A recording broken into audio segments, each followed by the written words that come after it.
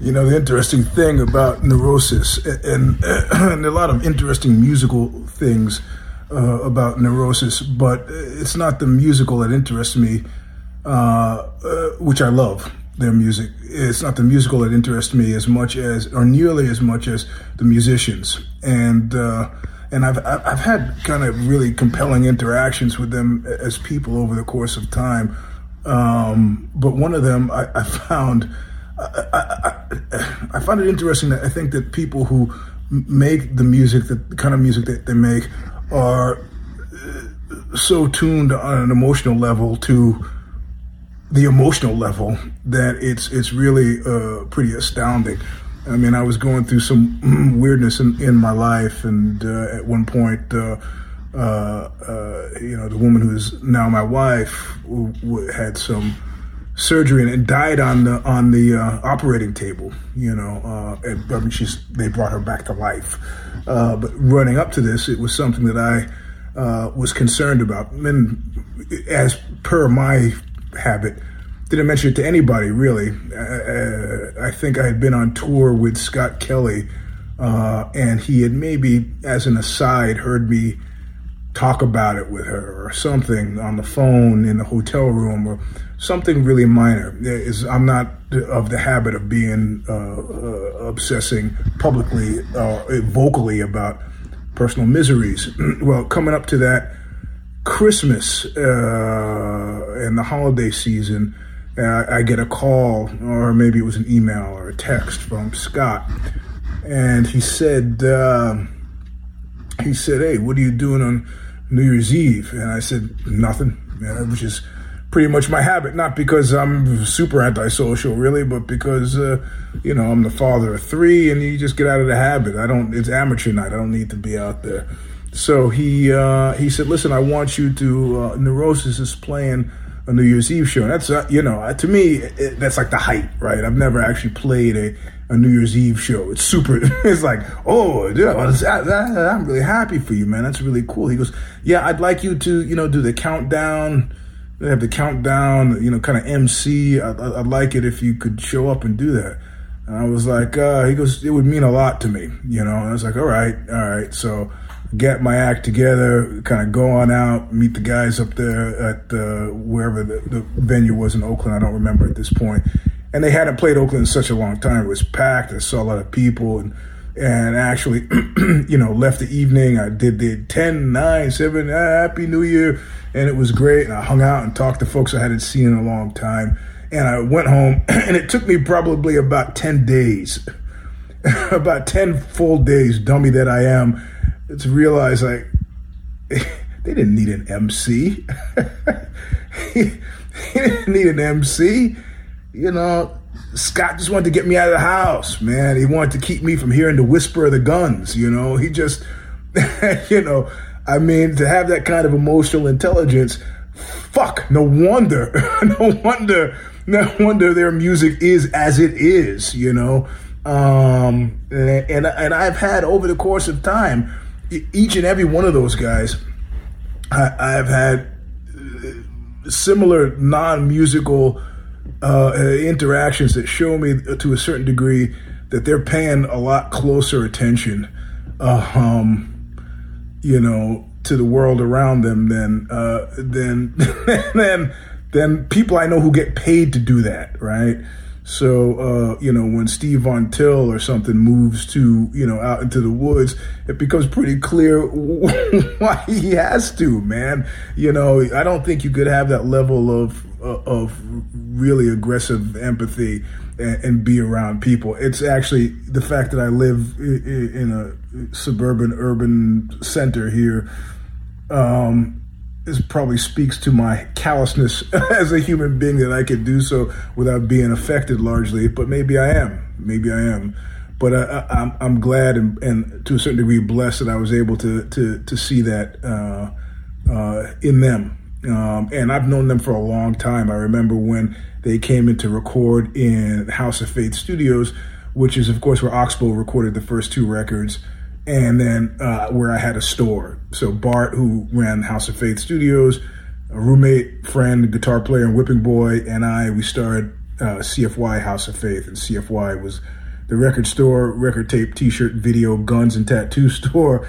And Neurosis had come to record there, and I really didn't, I knew them, didn't have anything to do with them. And at that time, they were a band from Oakland, but they were always nice to me then too. So, like my friend said, the people who were nice to you could fill a rogues gallery of killers and murderers, Manson and so on. But these guys were nice to me because they're nice and decent individuals, and have paid it forward in many different ways, in many different fashions. Between and betwixt many different people. So when given the opportunity to to talk about them in tribute, I'm sure quite a few people would talk about their music, but I want to talk about the humans behind the music, or the musicians. And thanks for giving me the chance to do that. Thank you, Eugene Robinson. That was a very kind story that he told. Yeah, it was. I like all the different perspectives we're getting out of these. I thought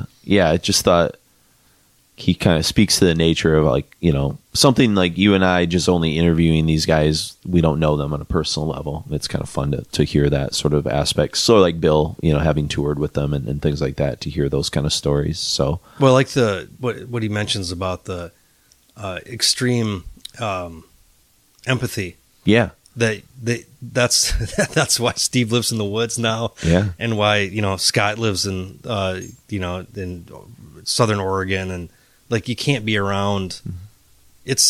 I can kind of identify that to some degree, you can't be around that many people when you feel that much sometimes. I have some students who are like that, and I think they get mischaracterized as like introverted, but I think they're incredibly empathic. And so school's very overstimulating for them. And so they're very quiet, but then I'll read their assignments, and they're so intuitive beyond and they don't speak a word in class sometimes, but that intuitive sort of quality comes out, and you're just blown away. Wow, they're locked into everything. But you don't know it because they don't speak a word or something. They're that as a long time as a kid, I was kind of the observer. I didn't really interact much in class, and I remember getting for teachers' conferences, the teacher was he's not paying attention. He's drawing in the doodling on his pages and whatever. And I was like, well, how are his grades? They're fine. It's what's the problem?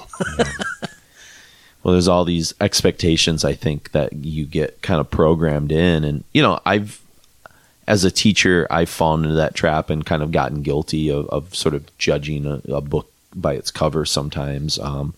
But I am often also the teacher who will be in the teacher's lounge, and other teachers will be slagging on a student. And I'll think about oh, that kid's awesome for me.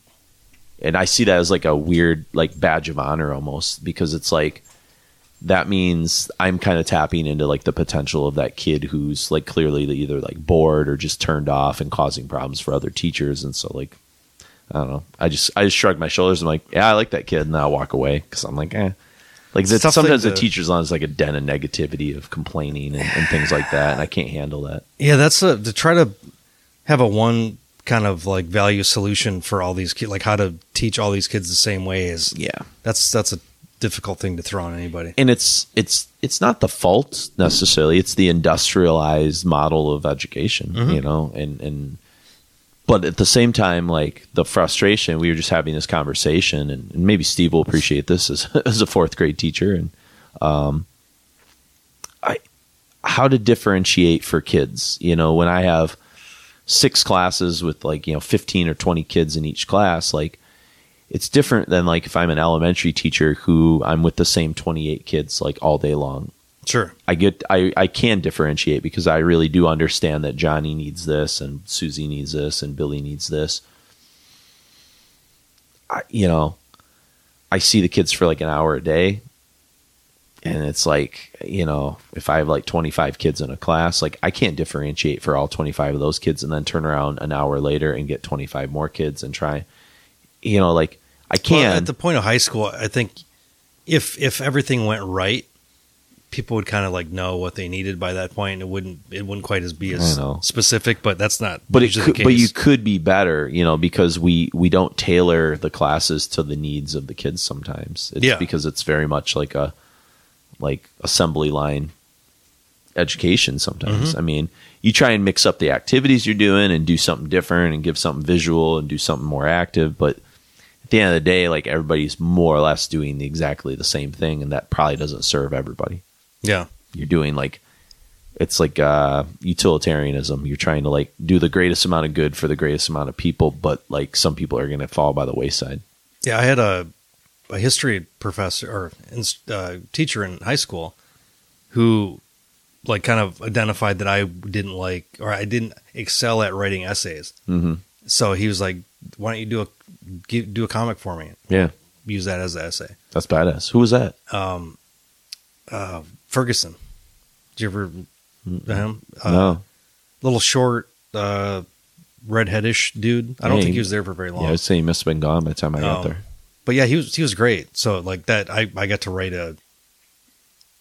Oh, we got some animals throwing up or something. Oh, do we? Yeah, sweet.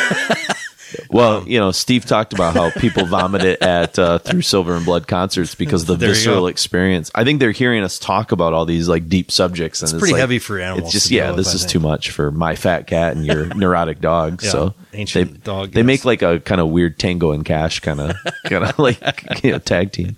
Which, by the way, I watched Tango and Cash the other night. It's where It's very of its time.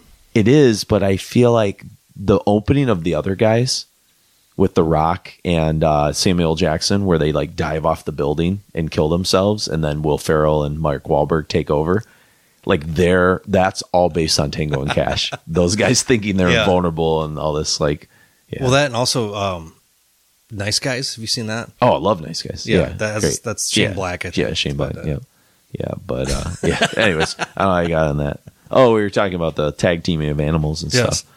But yeah, so I just think education and kind of thinking about those kind of things is pretty fascinating. So, and then we heard about Billy Anderson's production a little bit, and then obviously before that we heard Locust Star and Purify. So we're kind of getting to really this is the big last crux of the album before we get to this very sinister, I don't know if sinister is the right word, unsettling ending.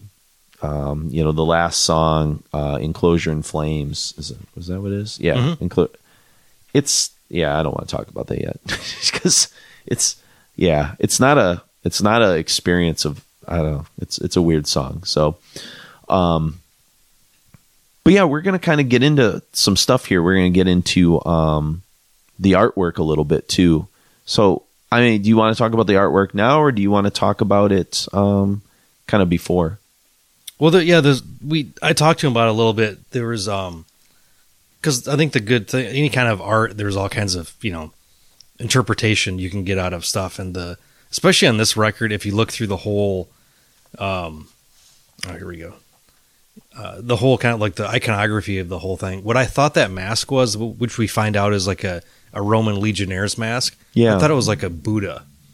Interesting. So with it does kind of look like a Buddha. It looks almost. like I used to have a National Geographic magazine that had one of the brass. Was it brass or it's not brass. What is what are statues made out of? Bronze. Bronze Buddha statue.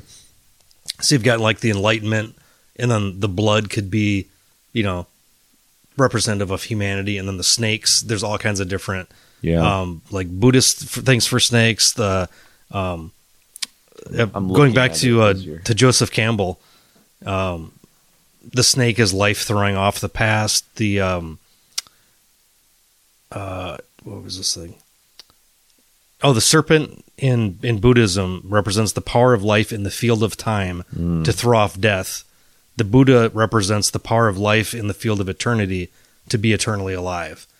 And so I was like, shit, I was just listening to the Campbell shit. I was like, that really affects that a lot. But also like the serpent in Catholicism is, the forbidden knowledge to take you out of Eden and all this kind of thing. And the shedding of skin. There's so many like metaphors that you can get out of that cover. And I don't think any of them were incredibly intentional, but I think if they listen to Campbell, all the stuff, all these arcane, and they're into Jungian ideas. Yeah. All this stuff is like so Collective hardwired. subconsciousness Yes, stuff. Yeah. is so hardwired into us that like those type of things like really elicit like a visceral reaction. I mean, that is kind of the nature of Jungian stuff, is that like The archetypes.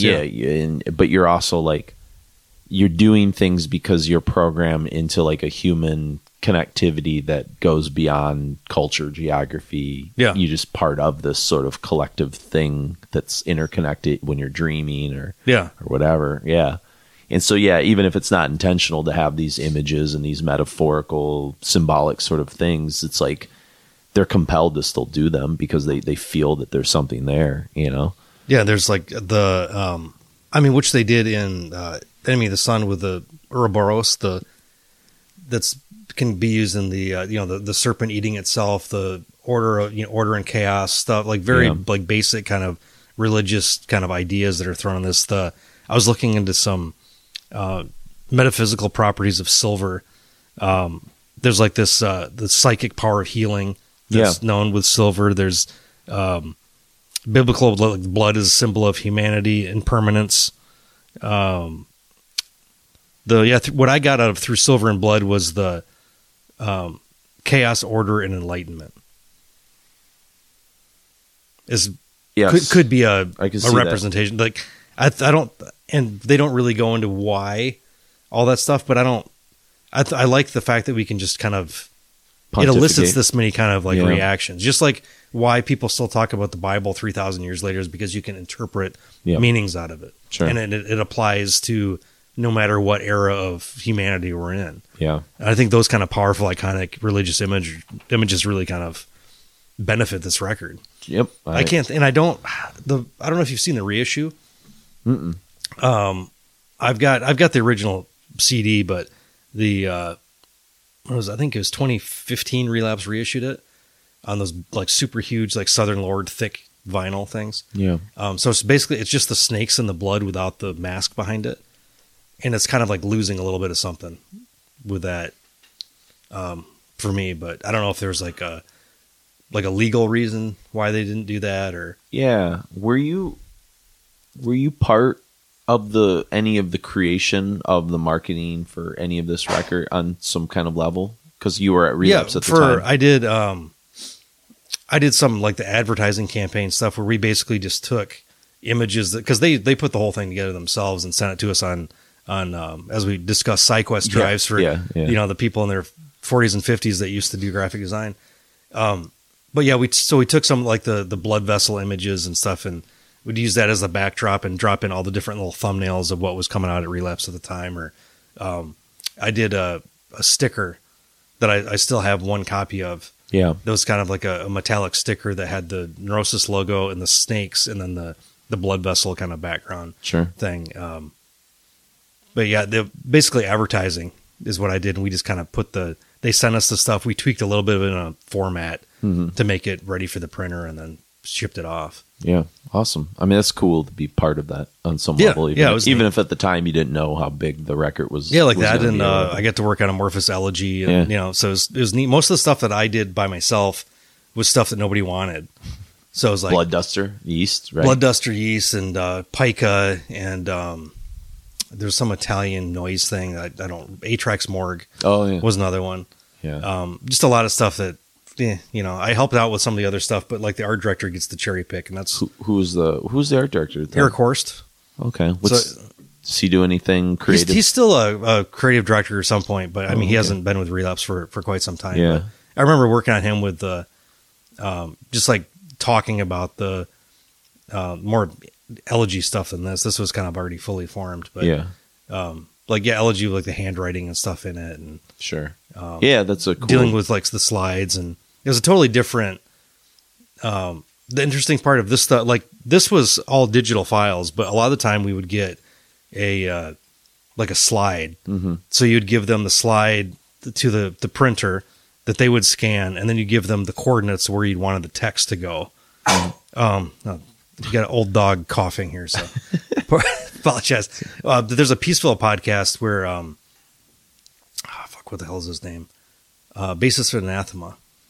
Dave Pybus? Dave Pybus. Yeah. He was a graphic designer. Yeah, he was the guy for Peaceville. For right? Peaceville, Yep. and he does. If you're interested in the old graphic design techniques, he really goes into this stuff a lot. So but that was kind of the era where I was a graphic designer. Yeah, that's pretty interesting. Yeah, and when we get into this next set of music, after we hear a little testimonial from Albert, where he talks kind of about the really Relapse and kind of the role of what this album did for, speaking of Relapse, and working there. Yeah. Kind of getting into some artwork, but we've got kind of a pair of probably the last two sort of epic gems of the record. I mean, you can make an argument for the final track, but I think that's altogether a different sort of song. But I think Strength of Fates and Aeon are kind of, when push comes to shove, Aeon might be my favorite song on the record. I don't know. Like it kind of moves and ebbs. It depends on what mood I'm in. It's kind of like some days I want Falling Slowly, some days I want Stones of the Sky.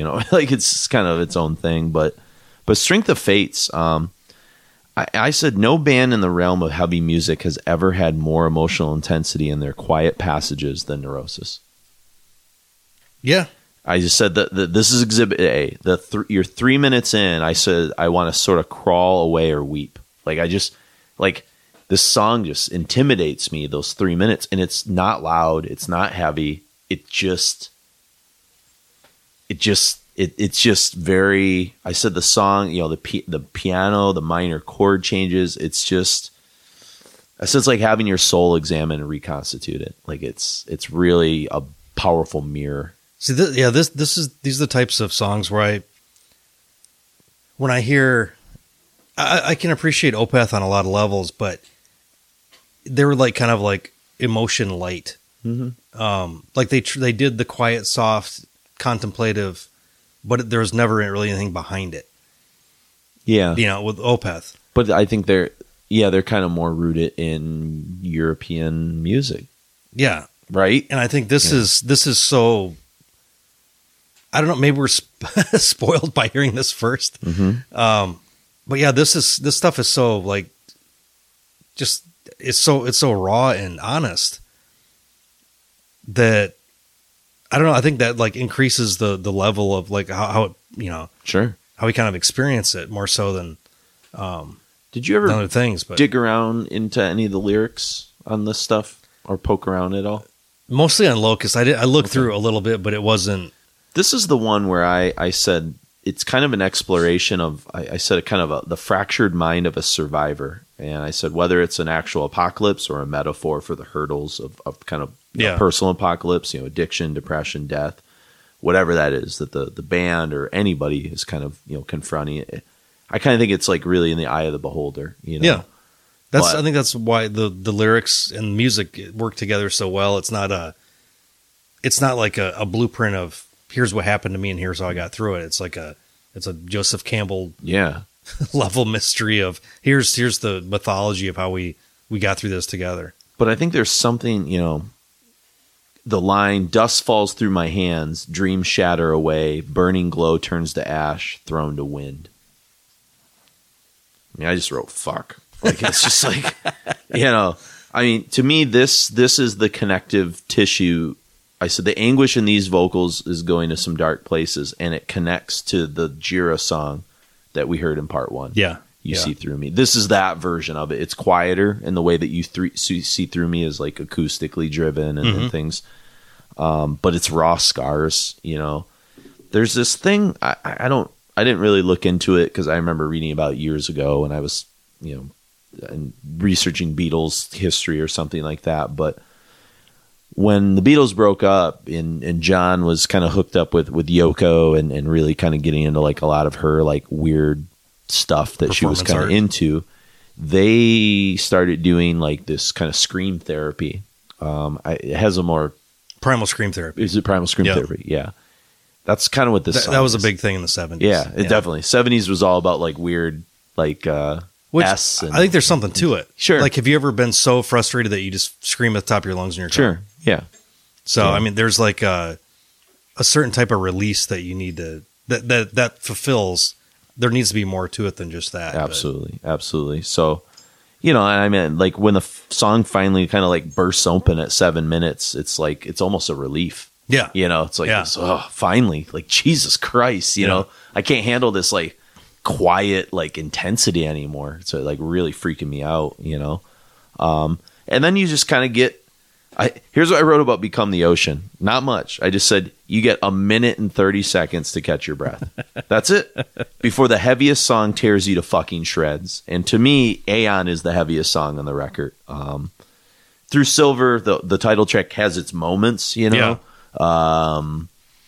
Purify has that provocation of the Black Sabbath-y type kind of, you know, that thing. But to me, this seems to be kind of the consensus track on a lot of what's that, Aeon? Yeah, a lot of people we've talked to. It just seems like, the pieces kind of come together here. I just said when that 3-minute mark arrives, it's frightening. It's harrowing. The bass scales are amazing. I said the song decays into the darkest pits of emotional hell around the 5-minute mark. There's this doomy weight and anticipation. It's like a great horror film in a certain sense. It's like this inevitable part of a horror movie, this inescapable sort of thing where you know, like Cthulhu or whatever. It's like existential horror. There's nothing you can do to kind of like escape wherever the fuck you're at like that. You know, by the time you get to 6 minutes, it's fucking monolithic, you know? I think it was actually Justin Norton, I think, was commenting from Decibel, was commenting when Sarah Kitteringham did the interview with Steve, kind of talking a little bit about this record. They did the Overkill Rewind for Banger. Yeah, that's what it was. And he said, listening to that record is like trying to understand the monolith in 2001 Space Odyssey. And I thought, that's like, I get what he means by that, you know? Like, I know I understand 2001 Space Odyssey like 70%. And I don't care. I still like it. It's still like an incredible experience. There's things I will continue. I mean, I listened to a 30-hour audiobook on it. Yeah. And I still am interested. Yeah. So that's the testament to it. And that's what I'm going to get out of Neurosis Records. Like, even though we dissected Sun That Never Sets like a few years ago, like I still can go back and like scratch the surface and, you know, peel some layers away. And like, I just feel like I'm just kind of still digesting a record like this. And Aeon is a song that, I don't know, I'm going to probably continue to try and figure it out for years. You know, like every time I hear it, I'm going to hear it differently. Like you said, you were trying to listen to this album in like kind of different experiences and things like that. I just said, you know, when Steve talks about like shamanist spirituality or a shamanist like ritual or incantation, this is it. Yeah. You know, for me, you know, it's heavy in the ways that this genre wasn't before this point, you know, whether it's the layers of sort of violins like that kind of fade in. It's tribal once again, kind of like the opening track. I said the song kind of decays in a certain sense, the way it sort of, it decays the way it entered. It decays out kind of in that way. And that's something that they'll do more and more in the future. Yeah. I think this is like the first time they really start to perfect it. Yeah, like the Sun That Never Sets, Literal Decay, which is one of the most amazing fucking... Or Stones of the Sky. Yeah. But that album. Yes. Yeah. You know, Chris Force, the stuff she's doing on violin, and I'm kind of bummed because I reached out to Chris and I never really kind of heard back. You know, she's interviewed in that Decibel Neurosis issue, so you know, she's kind of weighs in on some stuff there. But what I kind of get out of this is some of the avant classical music that Mike, our old manager, sort of turned me on, like Toru Takamitsu, who did like some Kurosawa films and some other things. I hear some of that in this. Morton Feldman, he's like another kind of guy. The modern classical like atonally thing is it's a very small genre. Yeah, exactly. But if you get it, like you really get it. You know, it's Philip Glass kind of thrown in there too. Yep, for sure. There's some of that, and I think those are the kind of guys that, like, if we circle back to the opening of part one, that like John Cale was drawing from, right? Like he, you know, the atonal kind of thing. So it's like a funeral march at the end, and it's kind of takes you on this like logical conclusion. The only place you can be at the end is this sort of funeral march. I just said I'm kind of exhausted by this point, and I can understand why people can't understand or can't handle this record. Like, if you're not ready, and if you like truly like absorb this, like it can, you know, I get it. Like, I'd like to listen to this in a sweat lodge. Yeah. That'd be fucking do cool. do some mushrooms, or do some nice hallucinogens that don't make you throw up too much. Yeah. And listen to this in the dark, maybe with a couple of your friends that really dig this record as well. And like that, those are my best psychedelic experiences are with good music and good people. Sure. Yeah. And having, not just for, fun, but you want some type of experience out of it. That's the whole point. We're always, as human beings, we're always like reaching for some type of like spiritual experience that we can't get here. We need something else to get there. Sure. So like music can do it, trance can do it, dance can do it, drugs can do it. Yeah. Those are probably about it. Yeah, sure. That I can think of. But I mean, the most productive ways are through probably ritual and, meditation. The only thing I can get you is divorced Uncle Dan Godfather Mansion sauna. If we could get access to that, we can have a low rent. I was thinking about making my own sauna in the backyard. Yeah. If you figure out how to do that, let me know, because I might pay you to build one here, because I'd be. Well, I've got that little shed thing little shed. I'm going to make, but I've got a little wood burning stove in there. And then you go in there, and then you go jump in the snow and just avoid the dog shit, and you're okay. That's the key. Avoid the dog shit. Yeah. No, there's a lot more I could probably say about Aeon, but it's just, I don't know. This is just it's a great song. It's awesome. Yeah. It's not as immediate as Locust Star. You got to really, lock in, but it goes some cool places. So let's get into it. We're going to hear from the band talking a little bit about the artwork after we hear from Albert from Decibel. If you're into SideQuest drives, make sure you hang on to this. Yeah.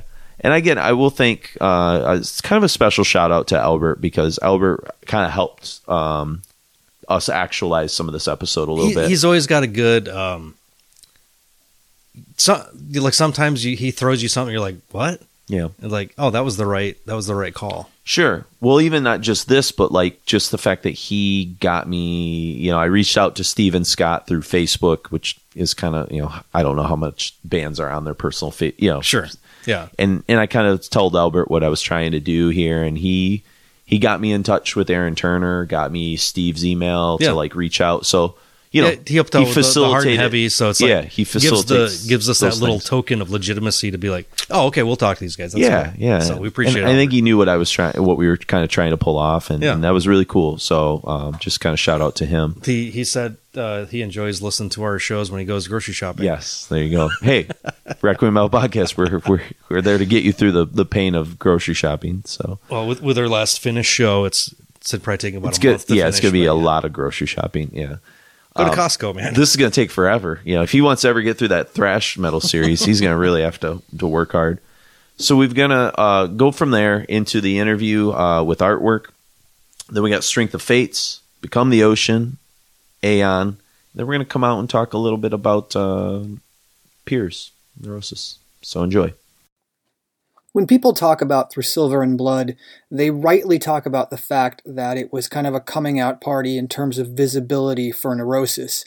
Having signed a Relapse after spending time on Alternative Tentacles, it really exposed the band to a new audience.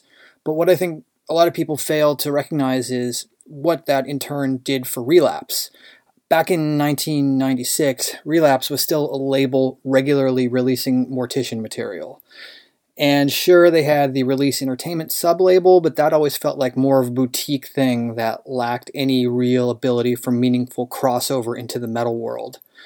But within 2 years of Through Silver and Blood's release, Relapse had now either signed or released material from Today is the Day, Brutal Truth, Unsane, The Dillinger Escape Plan, Coalesce, and they weren't far away from releasing something from Converge, actually, either.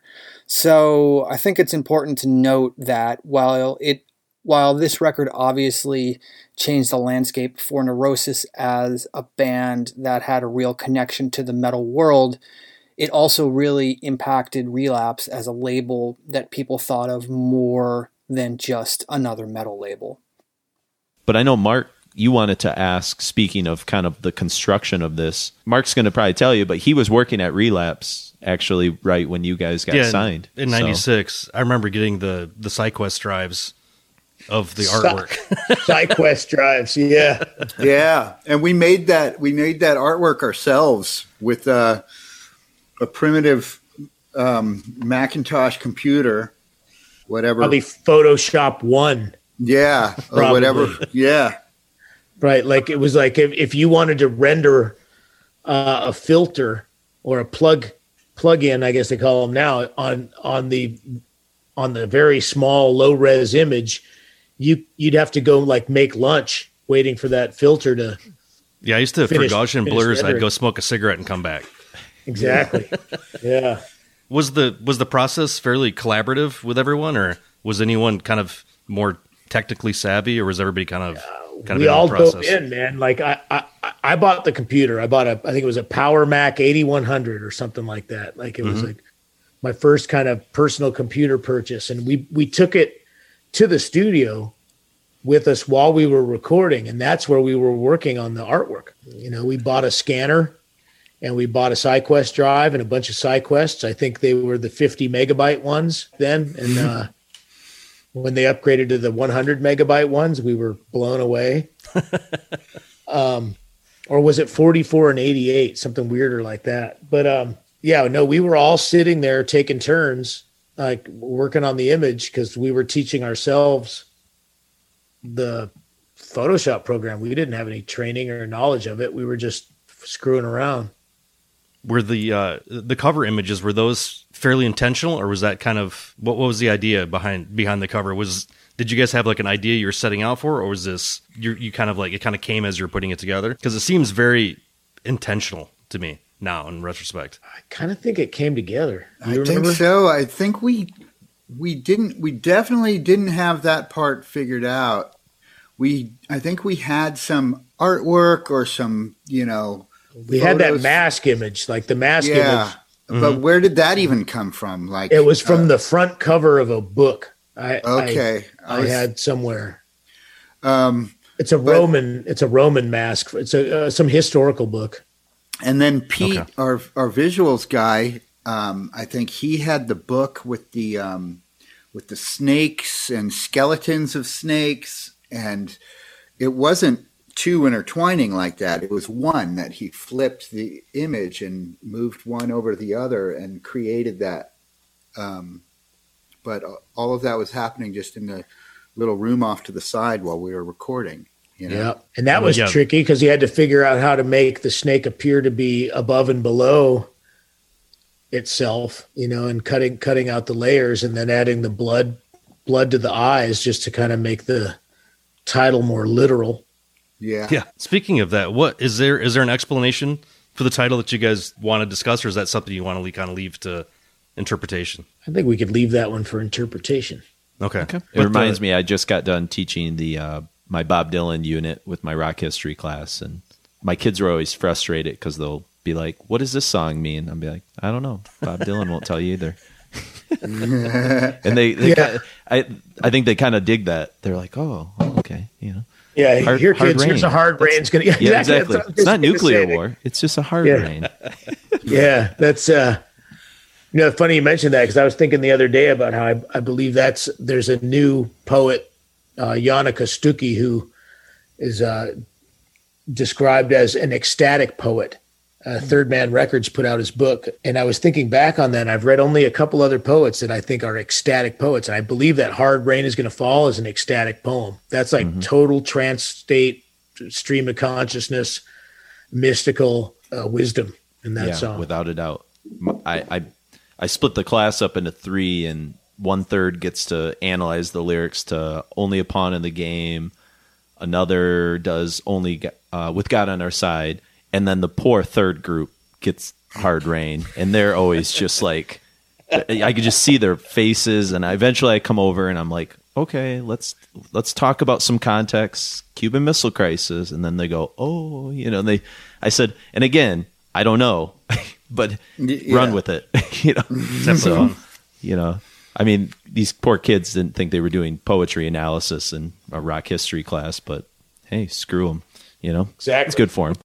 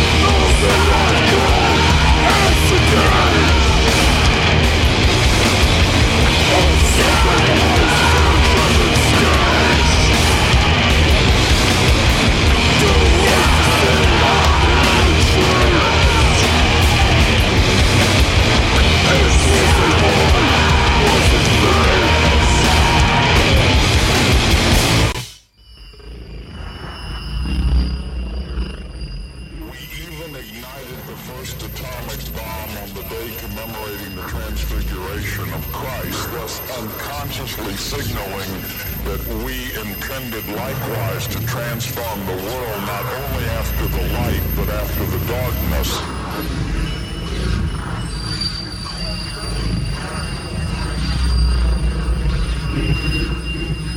The blast that burned several times hotter than the surface of the sun.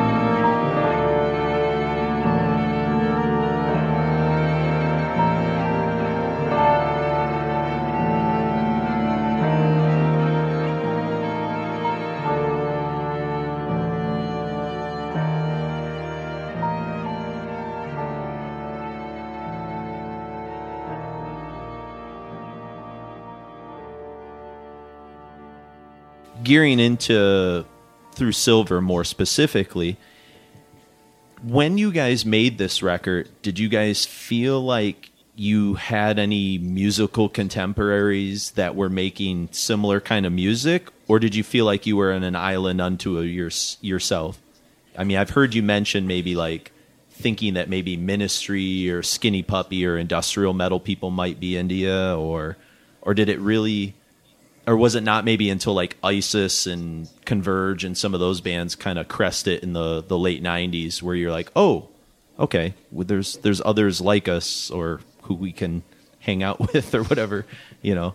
I guess, did you know that you were alone, or did you feel like you were part of something? We were musically pretty aware of how alone, like how we were the odd band on any bill. And that's because we weren't alone in terms of our sort of scene of other, you know, like we were part of a whole cool DIY punk youth culture that was very vibrant, and a lot of time spent with a lot of people that were really important to us were part of that scene, even though they were playing much more straightforward punk rock music, you know. But musically, it was pretty clear that we were outsiders, and we were playing music that was not for everyone else, you know? Because I think, Steve, I've read somewhere where you talked about how, like, even journalists from, like, Maximum Rock and Roll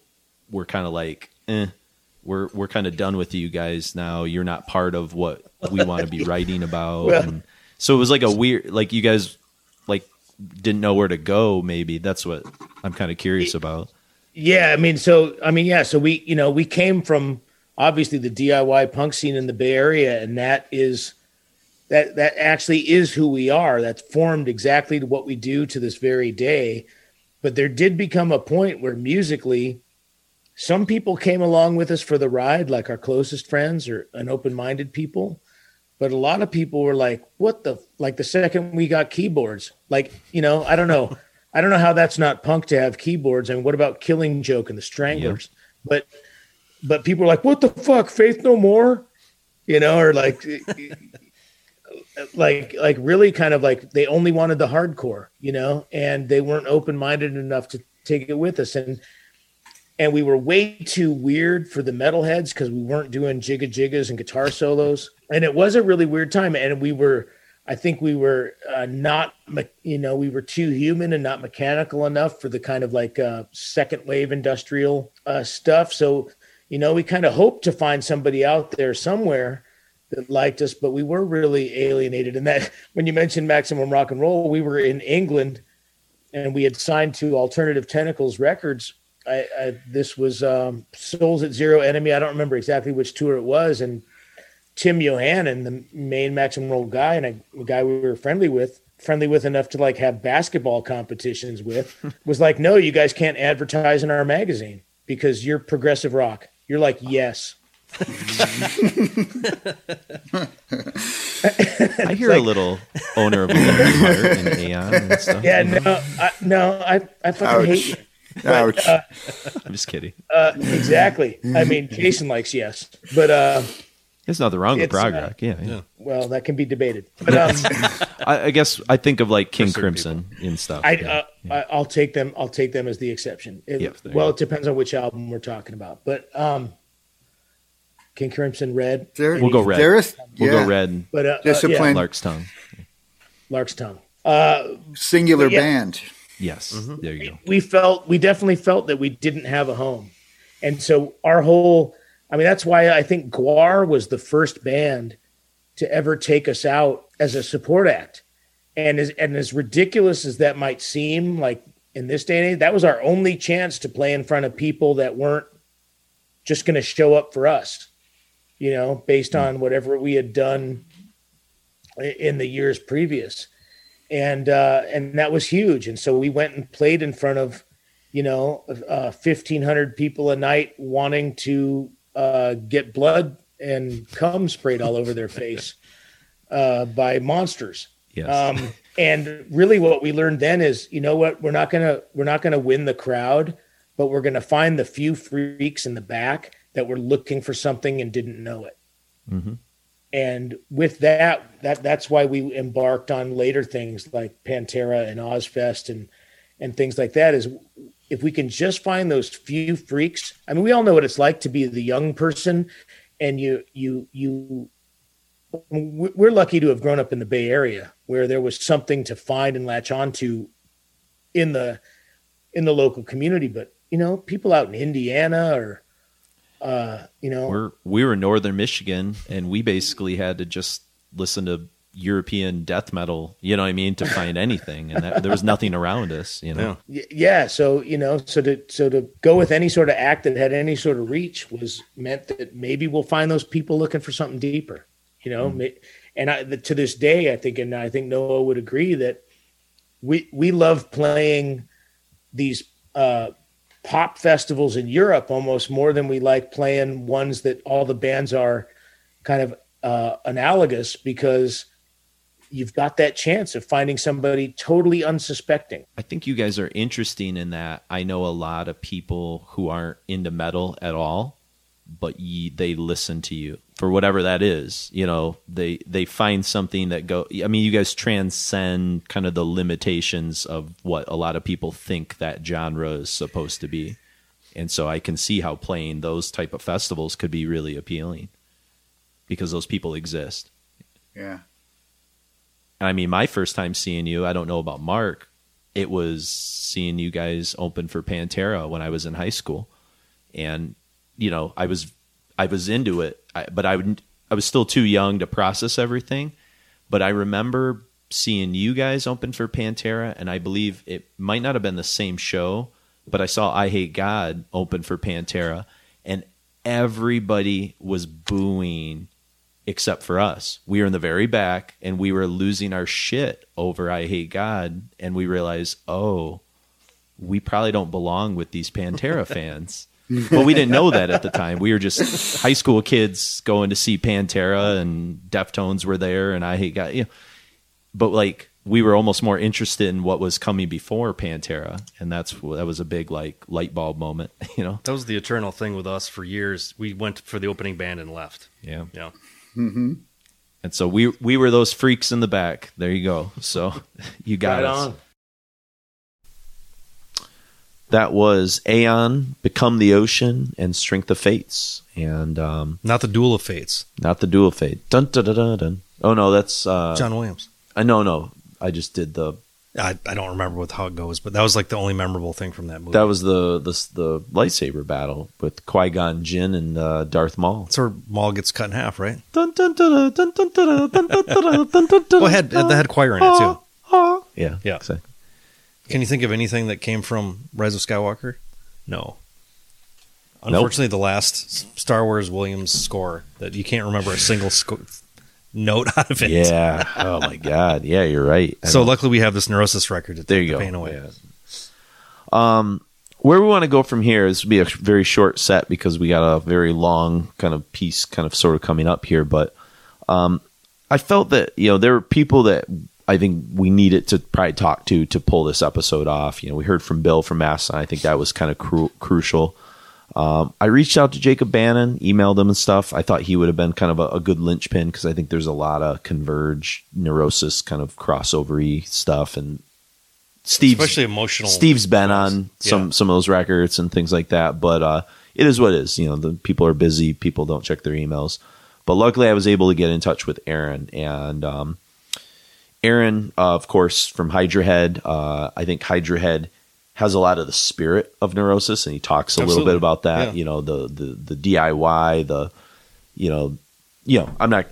Aaron will tell you in a second. But I think from a personal sort of angle, like ISIS helped me. I think I mentioned this in part one. Sort of figure out how to access Neurosis in a way. Because ISIS, I kind of started to get into in college when I was really starting to explore and expand my musical horizons a little bit more. And I think I was finally mature enough to be able to, through ISIS, get counteractively, really start to absorb Neurosis. You know? Yeah. They might be one of the only bands out of that era that really kind of really push stuff. Like I'm still surprised at how far they kind of went with everything on Ipecac and pushing out of that whole genre. Like them and they got a song on. I even talked about it, but I think it might be a bonus thing that we'll throw up for Patreons about Friday Night Lights. I asked them like how the fuck did you get like one of the most famous sequences of that whole show? It's a ISIS song, it's somebody on that show was hip to something, But yeah, they definitely they carried on that torch. Them and I think Keelhaul carry on that Neurosis torch pretty well. Sure. Pelican too. Those. But as far as like stuff that I think I still have some connection. Yeah, I'm just talking about bands that kind of blew up with that sound. There was a ton that did. Yeah. Yeah, the Neurosis sound was like a term for like a little while. Whatever you want to make of that, I don't know. Which in retrospect, it's not as like obvious as we thought it was. No. The more I pull apart Neurosis and like ISIS and even like Jezu and some of those, they're all doing their own kind of thing. Yeah, they're just they had kind of the same mindset about ideas of repetition and kind of singular visions, but they didn't really. None of them sounded alike. Is it fair to say that like the same kind of the same misnomer of like the Peaceful Three? Yes, it's kind of it's something journalists put together. Like, the Peaceful Three they weren't even on this label at the same time together. Yeah, so they're just like conveniences of. But I think there's something that is connected between those bands in a weird way, but they're all completely singular and completely doing their own like version. Yeah, of it, you can create a narrative there. Yeah, but there wasn't really one. But it was like, okay, the British Doom thing. Here's three guys that are doing a different take on that. Sure. I mean, you could say the same thing, Godflesh and Neurosis or something like that. Yeah. Like I don't think they're the same thing at all. I think if you're clever enough, you can make a connection between anything. Yeah, sure. Well, if anybody watches, we tried that in part 1, Mark. We'll see if it worked. If anybody watches YouTube, there's people that make careers of talking about fucking Lord of the Rings shit and pontificating about superhero shows and shit. People really like to find connections. That's a fundamental human thing. Sure. Well, that's where conspiracy theories come from. Is trying to like. Well, it comes from the CIA, but the term. But Davos, what are you inhaling? He's cocaine. I got to leave my cocaine at home and I'll leave it on the floor for him. Lost my train of thought now. CIA. I don't know. No, we like as humans, we like to find patterns. Yes, and we like to see. It's like an innate survival mechanism that if we're like in the Serengeti and we see something that looks like a predator, we get the fuck out, or we need to see that kind of stuff. And I think it makes us make the world make sense if we can find patterns and things to like stuff that doesn't seem like it should have a rhyme or reason. Yeah, that makes sense. It's just like an innately human thing. Yeah, for sure. Yeah, well said. So let's get into it. We got Aaron Turner, and then just for the sake of acknowledging it, I think especially early ISIS kind of sometimes match that rage and fury that Neurosis kind of has as well. Eventually, as you mentioned, ISIS kind of goes off and really sort of carves their own, almost more Mogwai-ish and Slintish, and they're kind of exploring some of those kind of aspects a little bit more. I think that might have been the third or fourth decibel illustration I did. Was ISIS? Oh, it was just Aaron Turner screaming at the guy in the face. That's very cool. Yeah, that would be cool for Aaron to know that. Back with the shaved head and the sideburn. Yeah, he remembered. I think he remembered Eclipse when I asked him about it. Okay, and I got to I did them with Old Man Gloom. Oh, recently, perfect. With the bearded long hair version. So, but probably because we did interviews with Hydra headbands back when back in those days and stuff. So, but so for that we have from their debut EP, the Mosquito Control EP from '98, Poison Eggs, which is great song. So enjoy the Aaron Turner interview, Poison Eggs. Then we'll come back and say our goodbyes and close out through Silver and Blood. What your kind of earliest connection with Neurosis as both kind of a fan and maybe like a young musician, like where you first kind of came into contact with them and maybe like early influences that you could start to glean from them, I guess. Sure. This was in the pre-internet days, so all music at that point was word of mouth. And I grew up in Santa Fe, New Mexico, which was a fairly small town. and there was very little going on in terms of an underground scene. There was a number of people who were very active, and it was very close knit. But as I said, it was quite small, and shows were few and far between. Mm-hmm. And most of the music that my friends and I encountered was handed down from some of the older folks in the scene, as well as older siblings.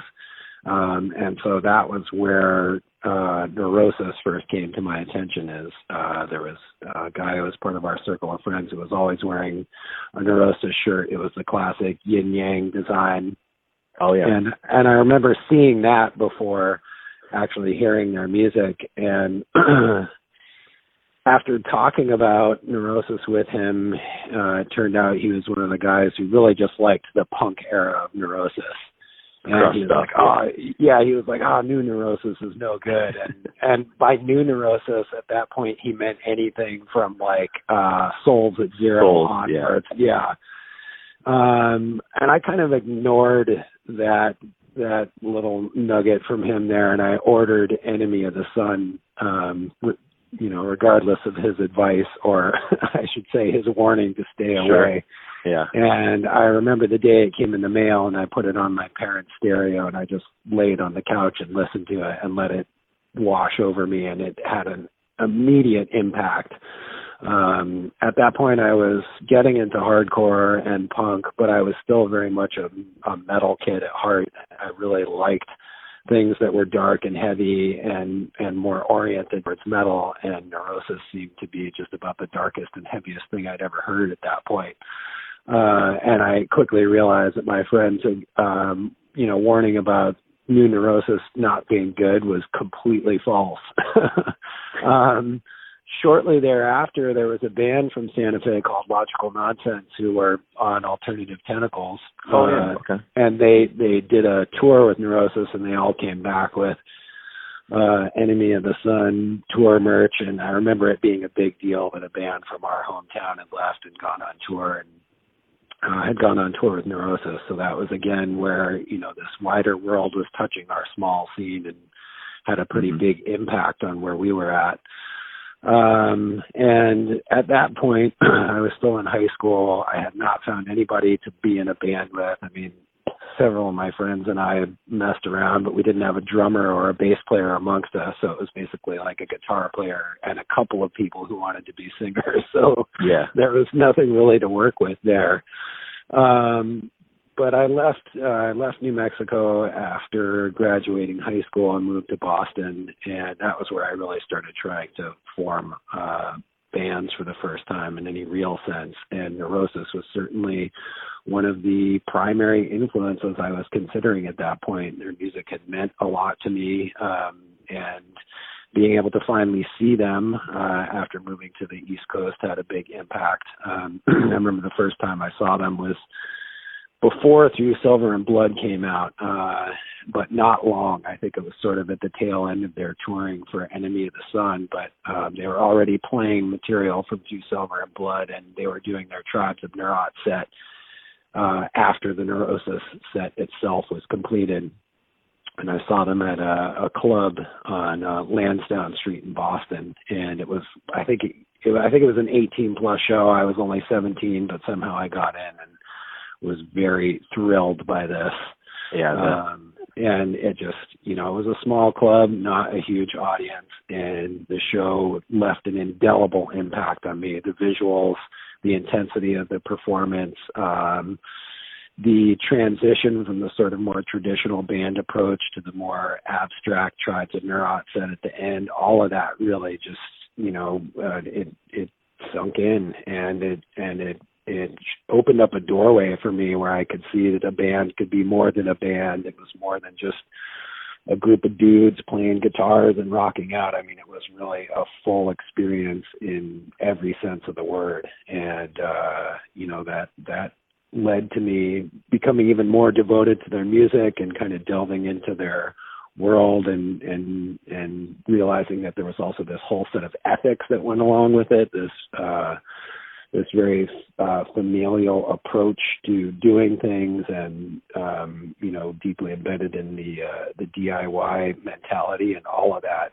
had a lot to do with how I formed the label and how I chose to operate as a band member. And obviously the music itself also had an impact. My next question was like the influence that Neurosis kind of directly had on bands like ISIS or Sumac or just really the sonic kind of landscape that I really like you guys with Hydra Head, especially like you sort of operated a really interesting niche. You know, I remember this is right when I was kind of starting to get, you know, involved with Eclipse, and I was starting to work at a record store. So I was getting service from Hydra Head and just really like the eclectic nature and sort of the art aesthetic, you know, both the cover and like how unique a lot of those bands were. Like, I don't know, is that somehow connected to some of the things that you gleaned from like seeing Neurosis and thinking about Neurosis and kind of their approach, or is that like a stretch too far? Okay. No, not at all. That was definitely a facet of it. I mean, going back to, I know we're talking about Through Silver and Blood, but going back to Enemy of the Sun, I remember looking at the cover that John Yates did for that and really appreciating the design aspect of it. And it was clear to me that Neurosis had a visual presentation that was very important to them. And that was something that was also important to me with Hydra Head. I definitely wanted to have a label that was visually cohesive and paid a lot of attention to those graphic elements of what we were doing. And, you know, it wasn't so much their graphics specifically that were inspiring to me. It was more just that they had a totality of their vision, and it was very clear that every aspect of what they did, from their live show to their recordings to their album sleeves to their merch, all came from this very strong aesthetic sense of what they wanted, and that they wanted it to be this very unified presentation. And that was definitely the approach I wanted to have with Hydra Head and also at ISIS, where it wasn't just kind of this scattered thing. It was very much, as I said, a cohesive vision of presentation from top to bottom, where every single aspect of it was thought out thoroughly. Certainly they weren't our only point of reference, but it was a strong one. And there was another aspect of what they were doing, which I touched on earlier, where there was this very familial vibe to what they were doing, where they brought the same people on the road all the time. And later when they started Neurot, they would tour with bands and then subsequently release records by them. And it seemed like it was very much oriented towards this underground family of people who all had, at least in some ways, a common vision and common interests and common needs. And that was also what we were trying to foster with Hydra Head. A lot of our bands toured together. ISIS toured with a lot of the bands on Hydra Head. And, you know, that idea that you work with people you trust and you work with people where there is a mutual belief in what each other is doing. And all of it is built on this foundation of family and friendship. That to me was very important, and certainly a part of that is what I learned from kind of watching Neurosis from afar and then getting to know them later when we toured with them, when various projects of mine released records on Neurot, and also when Hydra Head was able to do some smaller scale vinyl releases with them. Yeah, that's awesome. I forgot you guys kind of had some of those kind of personal connections and stuff between the two of you guys.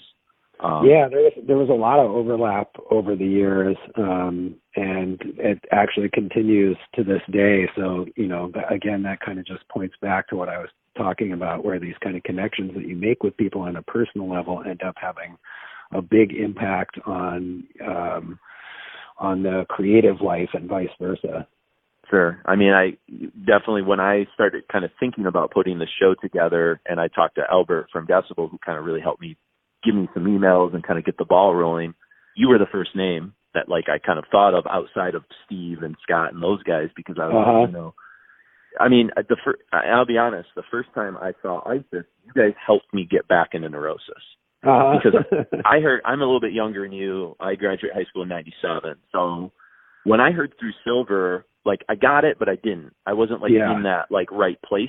And then like a couple of years later, you know, I heard first, Celestial and Mosquito Control, I started to hear that stuff, and then it got me interested in that sound. And then I kind of started to go backwards and go, oh, okay, now I'm getting Neurosis through ISIS almost. So it was kind of a cool circular motion that I went backwards from that. And I guess my next question would be is, you talked about the impact on Hydra Head, but obviously there's a direct musical connection too from Neurosis into what you guys did originally with ISIS and what you've done with other bands through the years. What kind of things were you kind of taking from Neurosis? Because you guys are always kind of lumped together. There's this kind of weird, connection that you guys will probably always have, but from metal historians and journalists and things like that. So I guess speak to that, what is the connection that they had on you guys musically besides just the aesthetics? Right. Well, there was a number of things. As I said, we were coming from the realm of hardcore, and at that kind of at the forefront, in certain ways, the harder, heavier aspects of metal were also there in the background. And for me, that was also, as I mentioned earlier, one of the big things that drew me to Neurosis. They were clearly coming from a punk background and a punk mentality, but their music was in many ways very metal. It was not the fast-paced punk that they started with. And the fact that they were using these really slow tempos and tuning down and using these really dissonant chords was it was a very potent combo for me, because it kind of took what I loved about the metal that I grew up on and just pushed it to a really dark and experimental extreme. And their use of texture within their music was also really important to me. The fact that there was a lot of samples incorporated, but also just the way that the instruments worked together. Often it was more important, the rhythm and almost the feeling and the atmosphere was more important than anything having to do with harmony. And there was also this willingness they had to kind of dissolve their structures and just have them morph into these walls of just enveloping noise, basically. That was really satisfying for me as well. And that was part of what led me to just, a deeper interest in electronic and ambient and noise music, was that, that was present in what they were doing. And there was times when there was a lot of space and within the songs, and they never rushed anything.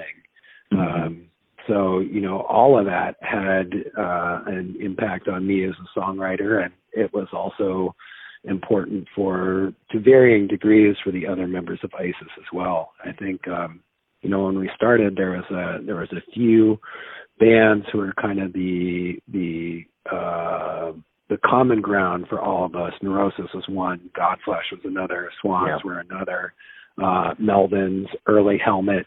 So it was kind of a cross between the realm of doom and crust and maybe some of the am rep noisy stuff. Yeah, and I mean, I'm fine with the fact that we were compared to them and continue to be associated with them, and it's undeniable that we wouldn't have been the band that we were and the band that we became without having had them as pathfinders, essentially.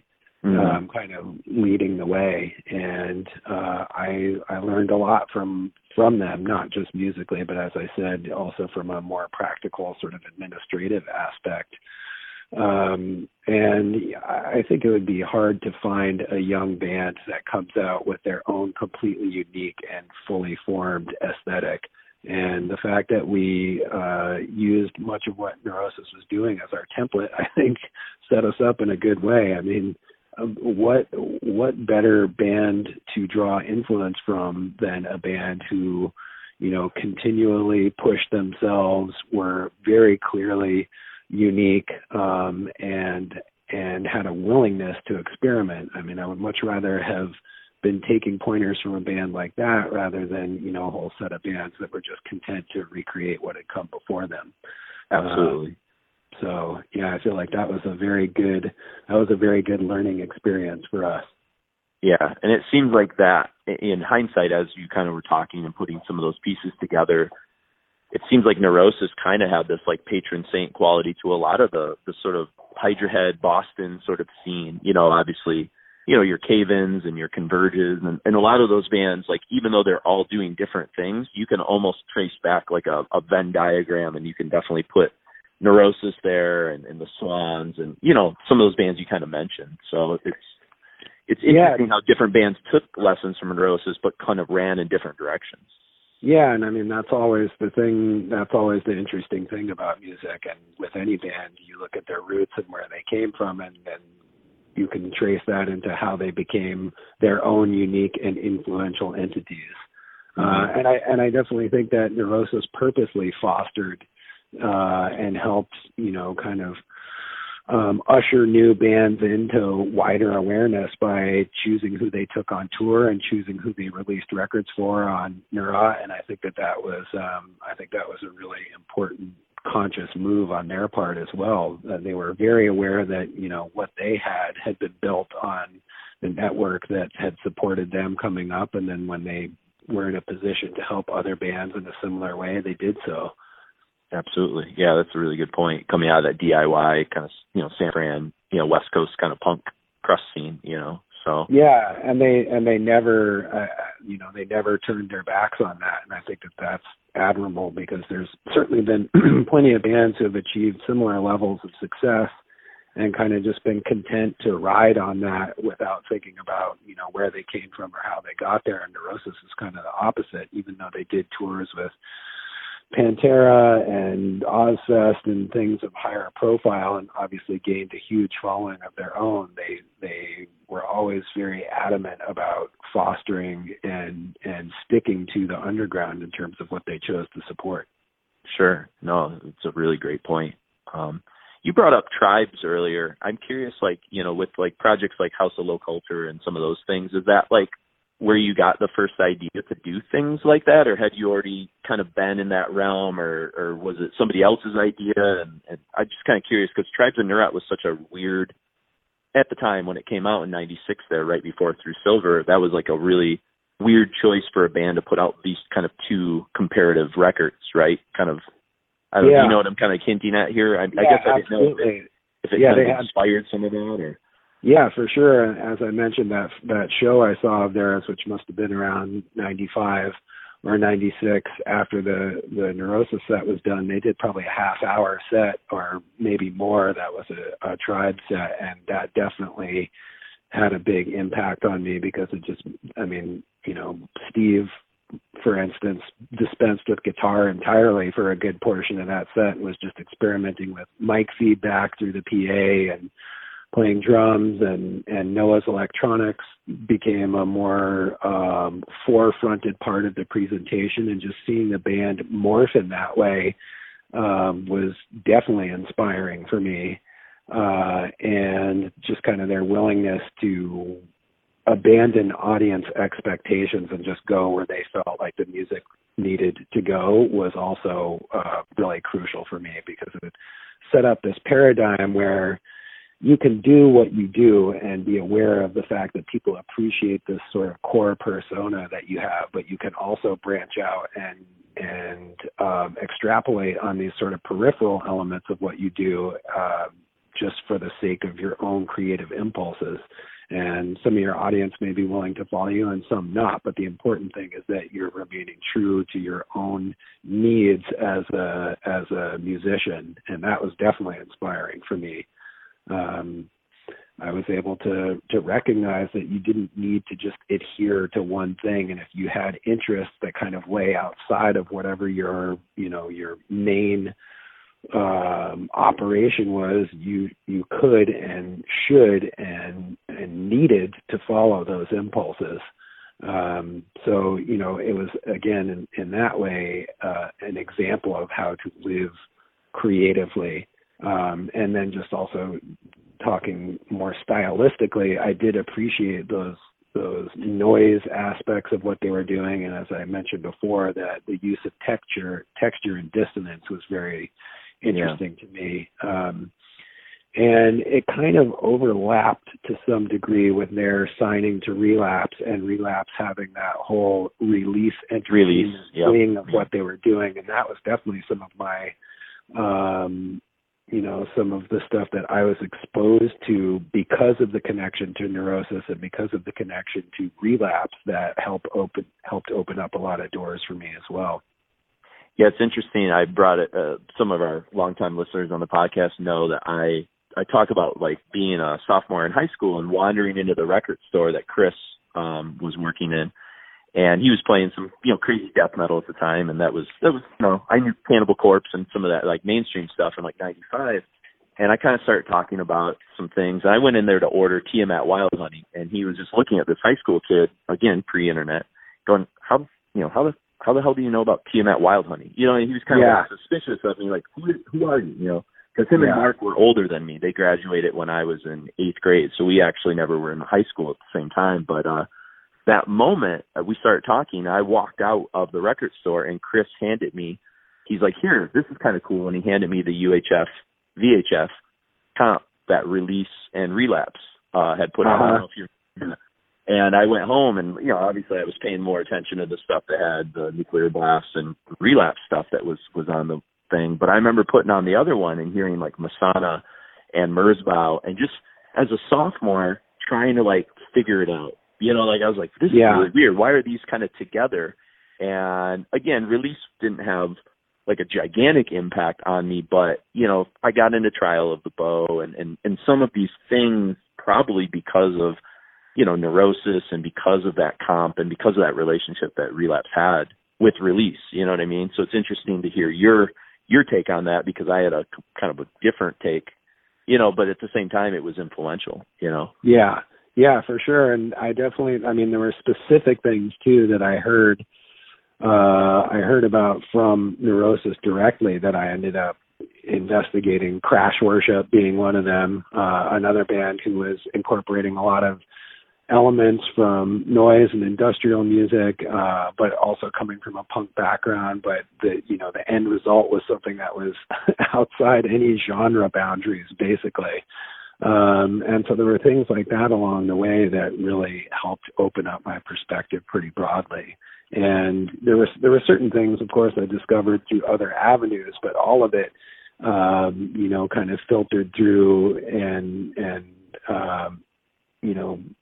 kind of coincided with this path that Neurosis had been on for years.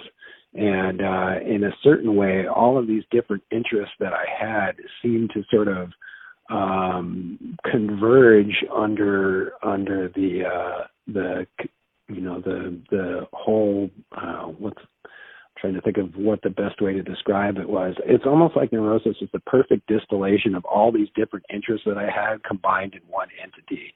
And it was also like music that I had always wanted to hear and didn't know existed. And then when I finally encountered it, I was like, this is the perfect music. This encapsulates everything that I need at this moment in my life. And I sort of look back on it as, in a certain way, as a potent discovery that's parallel to my first exposure to Metallica, and then before that, my first exposure to Jimi Hendrix. It was almost like that was the trajectory. It was like Hendrix, Metallica, Neurosis, and all those things were like these massive turning points for me as a person and as a musician and as a guitar player. Yeah, and I think you hit on something like, every metalhead who's like kind of in our age range remembers the first time they heard Metallica. Or I talk to Mark about it sometimes on the cast. Like, I remember being in 6th grade and hearing All Along the Watchtower on the radio, and I just was like stunned. I was just like staring at it. And it was at the time where I would just sit with like a blank cassette, and it would be on record pause, waiting for like stuff on the radio that I wanted to like hear. And it was same with Stairway to Heaven, which again is so innocuous now. Like, you don't even appreciate that song because it's whatever, but it's like you don't know something exists until you know it exists. And so I didn't know Stairway to Heaven existed until I heard it as a 6th grader. And I was like, whoa, what is this? Yeah. And people are like, Stairway to Heaven, dude. Like, you're like, but I just heard it for the first time, and same with Jimi Hendrix and stuff. But it's interesting how there are those bands. And I think, you're right, Neurosis like I remember when I started to expand my interest even a little bit outside of metal and like coming across stuff like, like DJ Shadow introducing and like hearing that and being like, oh, this is like everything I kind of think I like about hip hop, but it's like literally in one place. And, and just kind of having like, again, I didn't go on to be a hip hop artist or anything, but I just remember hearing records where like you felt like those people were into all the same stuff you were into, and you just didn't realize it until you sit and listen to those records. You're like, they're on the same wavelength of like all my weird disparate interests in one place, Yeah. And that's cool that Neurosis was that kind of for you in a sense, Yeah, absolutely. And just going back to their earliest contact with them, as I said, listening to Enemy of the Sun was for me an immediately impactful experience, and I remember it distinctly. And then it also kind of set me up for being prepared to receive Through Silver and Blood, which, at that time when it came out, for me, again, was just the perfect record. And while I loved Enemy of the Sun, I felt like Through Silver and Blood was just kind of an escalation of where they had been and a deepening of that vision. And when I heard it, again, it just sounded like the perfect music. And I remember having this experience also while, listening to Metallica in my headphones when I was 12, just thinking like, how did a group of humans come up with music that is so utterly perfect? And that was the same way I felt when I heard Through Silver and Blood. It was like everything was in the place it was meant to be, and it sounded otherworldly, and it was hard to believe that, just a group of people had made this thing. Yeah, because it almost seems like an exorcism in a sense, like a personal exorcism of all these guys just sort of like getting all of this raw emotion out, and yet it's so still tuneful and listenable. You know what I mean? It's like it's so intense, but yet you're scared by it, but you can't kind of stop listening at the same time, almost. Yeah, and this is more of like a subjective interpretation of what was happening. But for me, the art that has meant the most to me and has impacted me the most is always that which feels like it was something that existed already and has been channeled by a group of people. And that's been kind of my approach to songwriting, is to try to find and form things that I feel like already existed, and it's been up to me to just to act as sort of the conduit for those things. And that was how I felt about Through Silver and Blood. It seemed like it was a manifestation of something almost divine or spiritual. And the group obviously have been careful about not placing any direct religious overtones or ideologies in direct connection to the music, but at the same time, it also seemed to me that it was clear from a listener standpoint that there was something spiritual and ecstatic about what they were doing, and that the process of playing music for them was ritualistic and meditative, and that was also influential for me to think about the fact that you don't just get up there and play your tunes. You get up there in this certain kind of headspace, having prepared yourself for the experience, and you pour every single thing you have into those moments of playing, and you treat it as something sacred. And, I think for a lot of people that could be pretentious or kind of, treating something that a lot of people just consider entertainment as something more than that. But it is that for me, and that is probably another reason why Neurosis and Through Silver and Blood had such an impact, because it was clearly an experience, and it was something that went well beyond just having some tunes to rock out to. Sure. It's interesting you bring up that word pretentious, because Mark and I, when we were putting some stuff together, we were kind of talking about like Neurosis is one of the rare bands that has earned pretentiousness.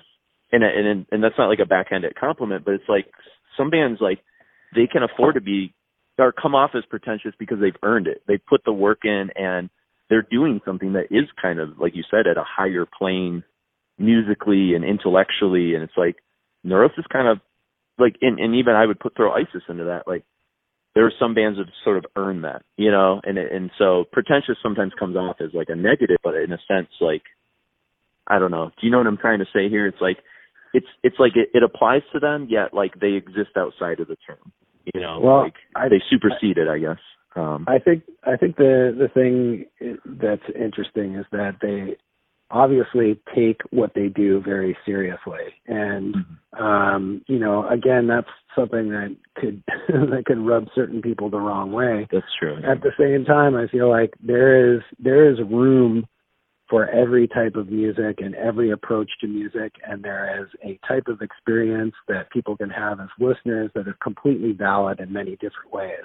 Yeah. However, I feel like Neurosis serves a very particular purpose, and part of the reason it's so effective is because they take it so seriously. And I find that, you know, that's true of some other things I've really appreciated, like the Swans, for instance, or Diamanda Galas's early catalog. Like, those are records in which it is clear that the people who have made them are utterly committed, and when they are immersed in their art making, that is the thing to which they have devoted themselves wholly. And I don't think that there's anything pretentious about that. I think it's just an act of devotion to creative output. And for me, that happens to be the best way of going about playing music. I mean, that doesn't apply to everything I've been involved with, but for many of the things that are most crucial and dear to me, I feel like that's the mindset I have to approach it with. And that is certainly something, again, I learned from watching Neurosis. They just, you know, they put every part of their physical, mental, spiritual selves into what they were doing, and that's why the music had such an amazing potency. Yeah, and I think you're right. So maybe get rid of that term and maybe replace it with something like passionate or something like that. Because I think of like I also teach film. I teach rock and roll history film, and you know, I love like somebody like Andrei Tarkovsky, but like I also understand like to some people that's going to come off as right. It has a certain tone to it, but like to me, like he's doing the same thing with film that like say a band like Neurosis is doing or whatever, and there's nothing wrong with that. But it's some people aren't into that either. You know, like I think for some people, Neurosis and maybe some of the bands you've been involved in are too raw, or they're too primal, or they're just going to like some places that not everybody's comfortable going all the time musically, you know, or from an art aesthetic, you know. Yep, I understand that, and you know, that's again going back to what I was talking about, how there's a place for there's a place for everything. But for me, you know, there are times when I want music to just function as a source of entertainment or something to, you know, to kind of ramp up my energy level and, you know, dance around the house with my kid or whatever while we're making dinner. But then there's also this need that I have for music to, you know, dig into the deepest elements of inner exploration and meaning of life and the connectivity of human experience. And that's, to me, where music takes on another level and another depth. Absolutely. I had somebody, when we were putting together our show a few years back for the Thing That Never Sets, I had a friend of mine who's also a teacher who is not a metal head at all. She listens to country music. And we were just kind of chatting, and I was like talking to her about putting together this show. And I said, I was listening to this record when I was driving from visiting my parents back home. It was like a 2.5 hour drive. So I listened to Some That Never Sets like twice. And I was telling her how I got to this one song called Falling Unknown. And I almost had like an experience. Like I was overwhelmed emotionally. And she was like, what? Like, that's weird. And I said, yeah, just do yourself a favor. I said, go on your own, find a room away from your kids and your husband and put this on headphones and just tell me what you think. I mean, it's not music you're going to like that much. And she called me back up a few minutes later after, 14 minutes later, whatever. And she's like, I actually cried. And I was like, awesome. You know, you're not a Neurosis person. I mean, awesome. And like it got you. And I was like, that's what I kind of get out of music sometimes. And not everybody gets that, you know, as you said, people listen for different reasons, but, it's like they can take you there if you want to go there. Yeah, absolutely. And, you know, I think that can, again, cross many different genres. I mean, I feel like Marvin Gaye record, What's Going On, is just as heavy as Through Silver and Blood in an entirely different way. But again, I feel like that's an artist who's digging very deeply into themselves and is, working to provide something that's a very unified vision. So again, those are the kind of something like that. Yeah, those are digging in. Yeah, yeah, and those are the things that always appeal to me the most. Whether whatever the genre or cross genres are that the people may be working in, it's when the people who are making it have fully committed themselves that they're able to, I believe, tap into something that really resonates for those who are willing to also spend the time to connect with it. Sure. So I guess as we kind of wrap up here, one kind of final kind of thought on this, I guess, from a macro perspective is, I guess you've talked about it at a personal level, but where do you see this as somebody that's been in the metal or the harder realm of music for a few decades? What's the legacy of or impact of Through Silver, you think, today, kind of looking back on it? I mean, I can trace that in so many bands that have shaped the modern metal landscape. I was thinking about this yesterday, and I've never had this confirmed for me, but I can't help but wonder now, thinking about the Sepultura record Roots, if they hadn't been listening to some Neurosis. And I especially wonder now because it's clear that at least the brothers in that band, the Cavalera brothers, were always interested in underground music. And so, that was a record that clearly changed metal in very many ways, and some good, some bad. Some bad, yeah, absolutely. But it really brought about a whole new shift in music, and I wondered whether Through Silver and Blood was part of,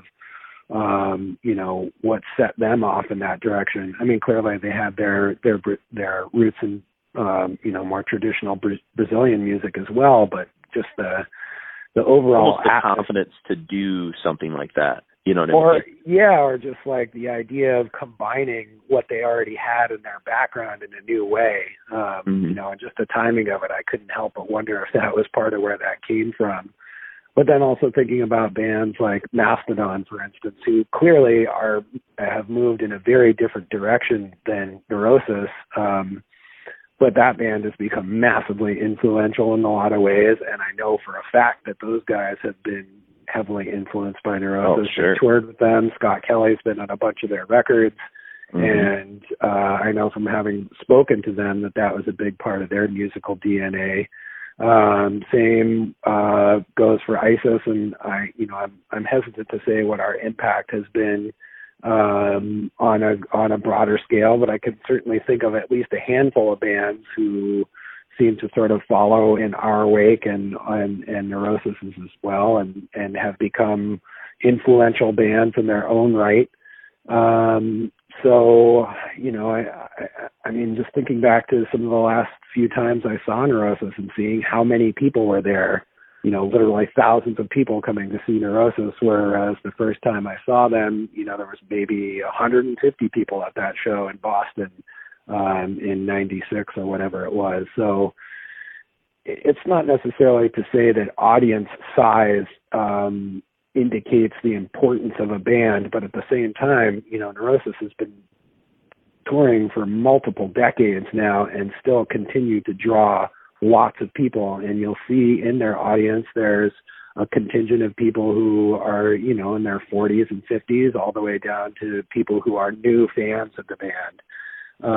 So their legacy is not stuck in the past. But I will say that I look back on Through Silver and Blood as the band that kind of just launched them from this underground, very cult level band to this massively influential band that has now touched the mainstream in a variety of ways, and also continued to propagate a bunch of other bands and musicians and labels in the underground. And Through Silver and Blood, in a certain way, I think is also a unifying record. I mean, there's a lot of people who will, disavow certain parts of Neurosis's catalog, but Through Silver and Blood seems to be one of maybe a couple of their records that is an absolute unifier amongst their fans, and also a unifier amongst people who are, inhabiting very different circles. There's a lot of people who like Neurosis who don't like anything else that has come from this world. So in that way, they've touched a lot of different people from a lot of different backgrounds, and I think that's another testimony to the strength of their music and to the strength of that record.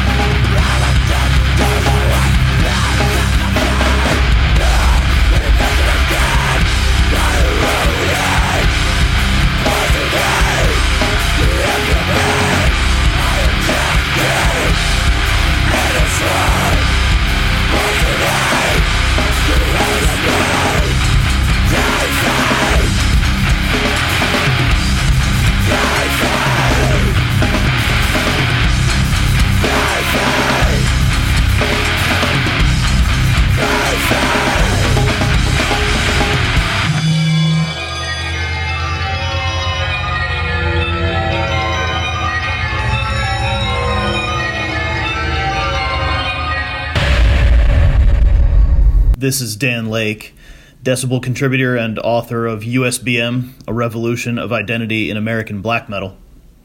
I'll make a bit of a disclaimer here. I'm as devoted a Neurosis fan as you're likely to find, but I wasn't listening back in 96 when Through Silver and Blood was released. I wasn't listening in 99 for Times of Grace. But Neurosis were a foundational metal band for me.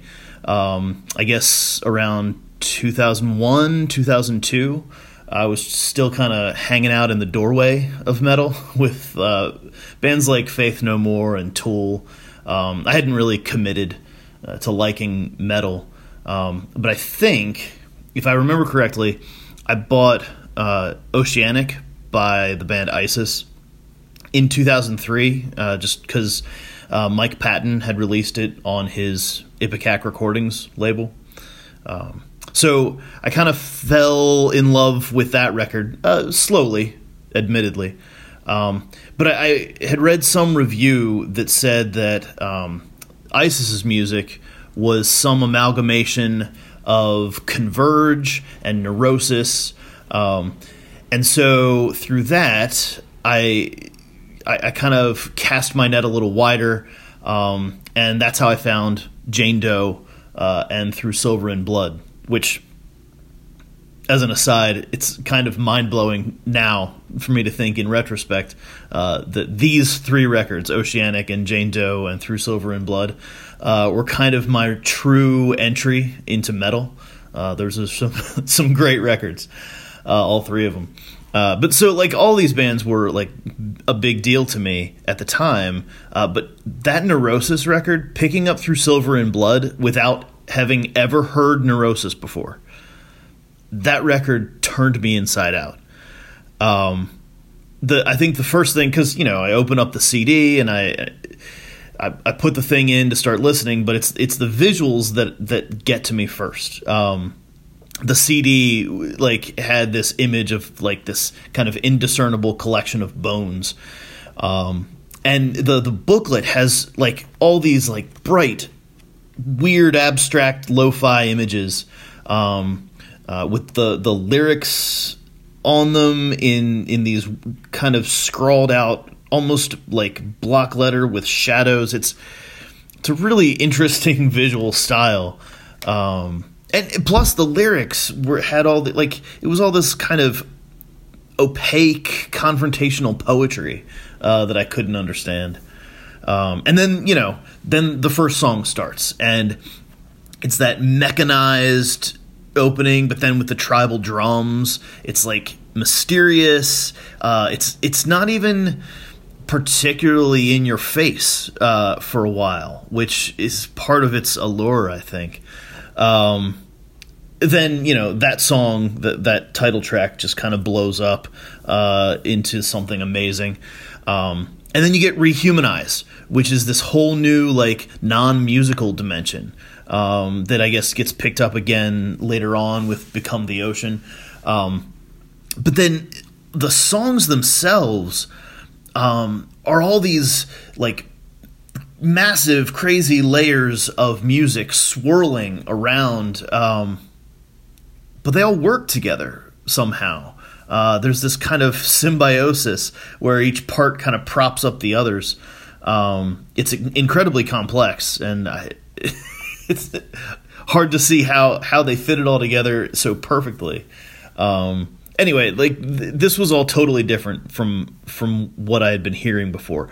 Sure, Isis, had these long and heavy songs, but none of that was anything close to the kind of chaos, the stuff that was as primal as what Neurosis were doing. In the context of other Neurosis records, Through Silver and Blood is kind of this difficult apex for them. They kind of emerged from their first record and kind of their second record as kind of a hardcore punk band, but they were moving towards something kind of more elemental during that process of making Souls at Zero. that record, Souls at Zero, is a brilliant attempt at kind of exploding the hardcore spirit out into new musical terrain. Then, like, they had Enemy of the Sun, which was supposed to be an EP, but again, kind of the band's, like, outsized ambitions blew that all out of proportion, and it's amazing also, so it's great. And then Through Silver and Blood is kind of this peak. It's almost like they were pushing themselves, flogging themselves to climb up this mountain. They were touring themselves to death. They were writing and performing this music that, constantly laid them open and raw night after night. It's like they took it as their mission to channel some kind of like personal awakening in devastation for each person who attended their shows, and that kind of duty, that kind of mission it must be totally draining for the people involved. It was too much. I mean, they've said as much. They've said that period was just too much. They had to find some way to back off and allow their own humanity to have some space inside all of their music. And that's, I think, what they did later on. Through Silver and Blood is this, like, almost horribly perfect moment when the guys in Neurosis kind of surrendered, like, who they were, their flesh, their emotional and spiritual makeup, kind of for their audience, almost to feed on. And that situation wasn't healthy. It wasn't sustainable in any kind of long-term way. It's kind of a miracle that the band even survived past it to do other things, to last this long.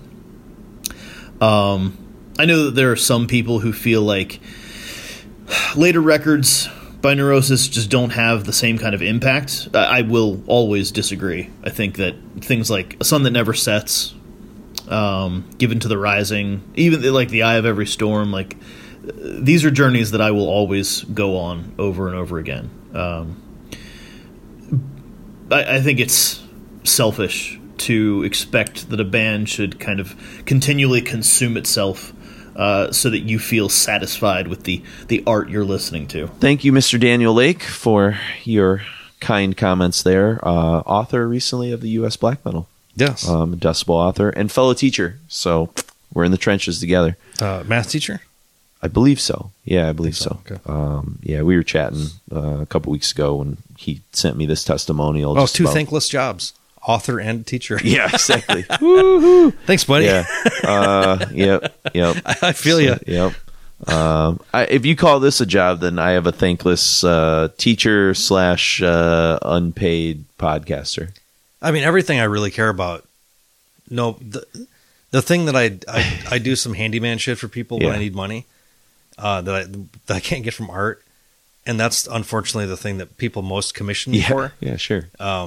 But it's, I don't know. It's, at least it's stuff you care about. Yep. Like you're not doing a job that you want to just fucking kill yourself about. So sure. I've slowly kind of just figured out how to live my life in a very simple, cheap way that is kind of in tune with my. And yet, at the same time, you still, can get some records and different things like that, and find a kind of a balance and stuff. But I don't have children. I don't have an extravagant lifestyle. I have a 12-year-old car. I've got a 12-year-old dog. Yep. Like you don't need a lot. Like I'm more. If I was a millionaire, I would have a modest house and just an incredible record collection. Yeah, same. Yeah, exactly. Probably the same car I have right now. I'd have a lot more like.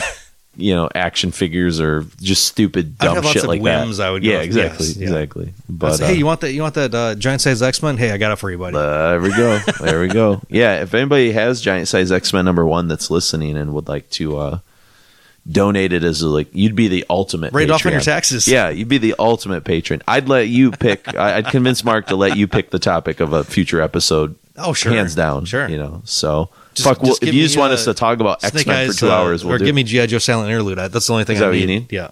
Is that? It's G.I. Joe 21, I think. So just 21 is like the hard to find? That's the expensive one. Everything else I could find at a show at some point, Yeah. but that's the one that got stupidly expensive. What's it run for now?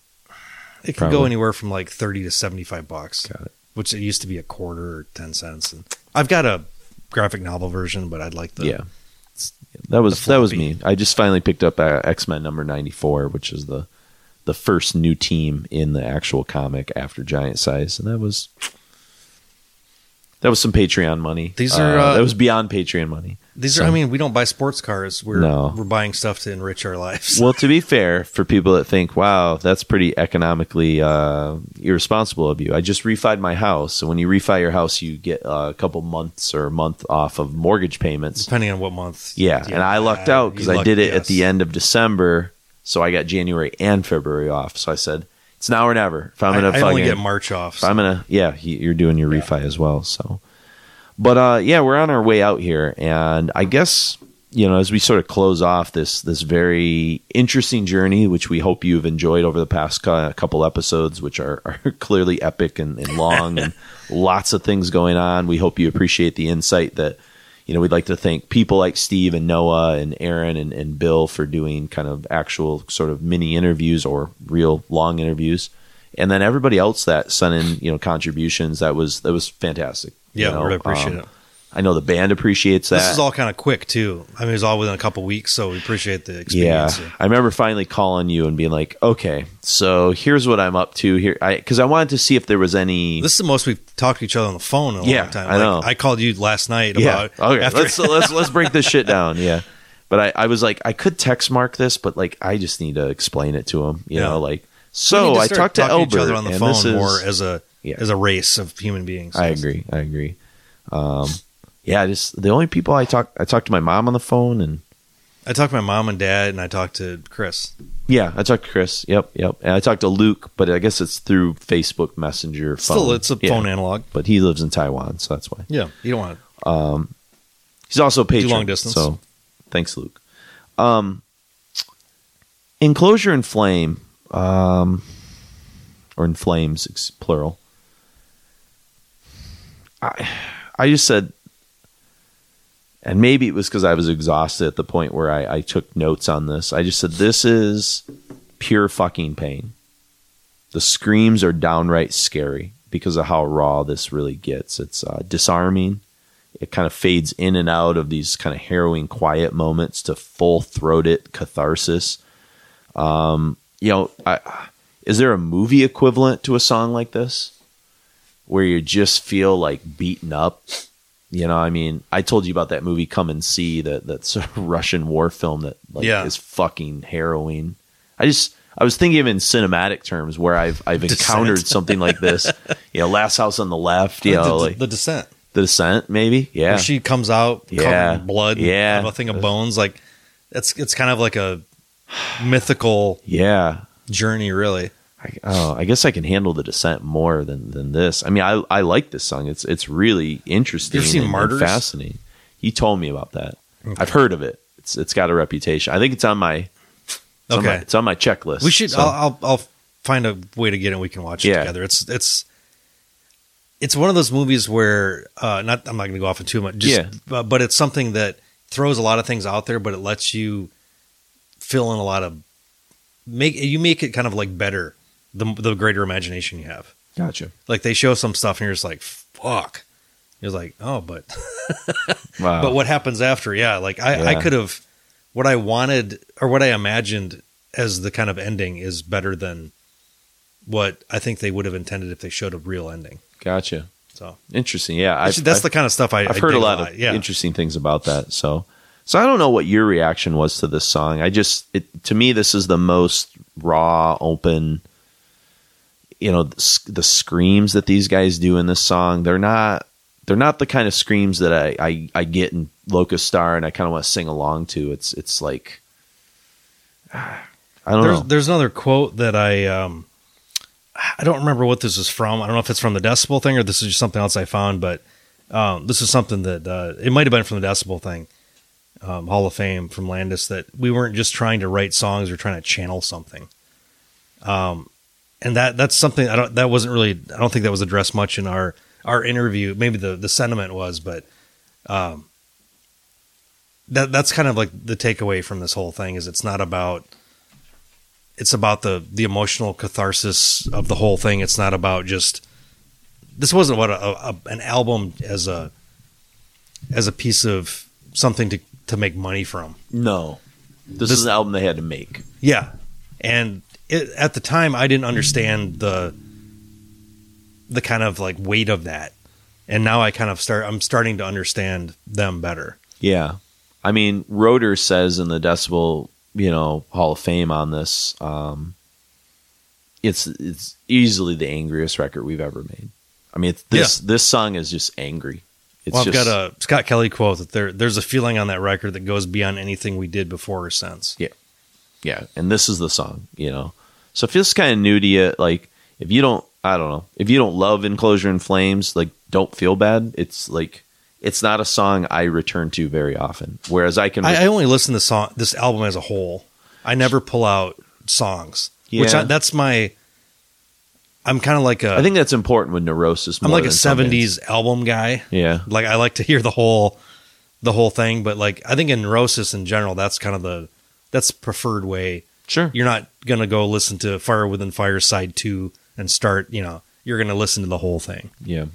There's some truth to that too. So it's probably in the sequence of things, the song that needed to be there after something like Aeon. I think it's a perfectly sequenced record. Yeah, for sure. And we even asked about that, the sequencing and stuff like that. So, I think it's that we've said what we said. I think there's probably more that could be said about this, and others have said that. There's a lot of really great content that's out there that unpacks this record. What makes us great is that you can keep talking about it. And I think what we've tried to do, as we kind of explained in part one, is just take a different angle a little bit and try to, give you our perspective, obviously, but also try and bring in the band and their perspective and others who have been touched by the band. And like a historical perspective, I don't think has really been out there before. Yeah. And that was not to the extent that this was. No. And I think that's something we could, bring to the table. And again, we hope you appreciated it. And so if you did, shoot us an email at requiempodcast@gmail.com and let us know. Give us feedback on this issue. I'm thinking like I'm a journalist again, Mark. Yeah. We still are. Because I was doing interviews. This is more journalistic than most journalism that we see on television right now. Exactly. So, but I think again, shoot us an email, let us know, feedback, like good, the bad, the ugly on these episodes. And if you'd like to give us a short audio clip, we'd love to put it on the show. Yeah. Just keep it under a couple minutes. Yeah. Be as succinct as possible. We'd love to put those kind of clips on. I think people dig it, and I think we dig hearing that as well. Sure. And speaking of which, I think I'd be remiss, Brian, who helped me cultivate the first part and is also a patron and does the History Heavy Metal Spotify for us. He wrote me a little something. I'll acknowledge it because he had kind of play like a singular role in helping with stuff. He says, I don't know that I have any insights on Through Silver and Blood that aren't pretty obvious to anyone who has listened to the album. I had heard about Neurosis for years, but didn't actually delve into listening to them until Through Silver and Blood had been around for a decade and was already considered a classic. When I finally got my hands on a copy and listened to it, it was just as groundbreaking as I had been told. I can say as someone whose formative years were shaped more by Black Flag, The Birthday Party, and Swans than, say, Iron Maiden or Metallica, that this is a record that feels designed to appeal to someone like me, without ever feeling contrived or mimicking things that came before. The tribal drumming, the swirling feedback, and the shouted vocals build tension that gives ways to absolutely crushing riffs. I don't play this album as often as I should because it demands so much from me, but every time I do, I get more from it. The music is dark, yet uplifting and even spiritual. I wish I had discovered Through Silver and Blood sooner. This is music that belongs in my life. Well, that basically just summed up our 8.5-hour episode in a nice succinct sentence. That's it. And I think he kind of says it best that it's maybe not a record I feel comfortable visiting as much as I should because of how raw and real it is. But when I do, I get something out of it. I think it's like when you want to do mushrooms. You do it once every couple of years. You have a great time, and then you put it away. There you go. There you go. That should be our sponsorship right there. Brought to you by Magic Brought Mushrooms. to you by fucking mushrooms. Yeah. I think if there's any 2 episodes that we've done in recent times, if the thrash metal didn't get you, it's got to be these, I hope, that could initiate you to become a Patreon and say, wow, these motherfuckers put a lot of work in. We do it for the love of the work. We do. As Neurosis do. They don't do it for the money. We do this for the love of we the suffered music. for you guys. When I joke on Facebook and stuff that we're suffering, we are. I mean, this took a lot of work. I don't feel like I suffered at all, though. I feel enriched. Yeah. I mean suffering in like a good exercise session or something like that. Like I'm going to be healthier on the other end, obviously, and stuff. But yeah, so, shoot us or go to patreon.com/Requiem podcast and sign up to be a patron. And you can get access to bonus episodes. We did 3 bonus episodes just for the Thrash series alone.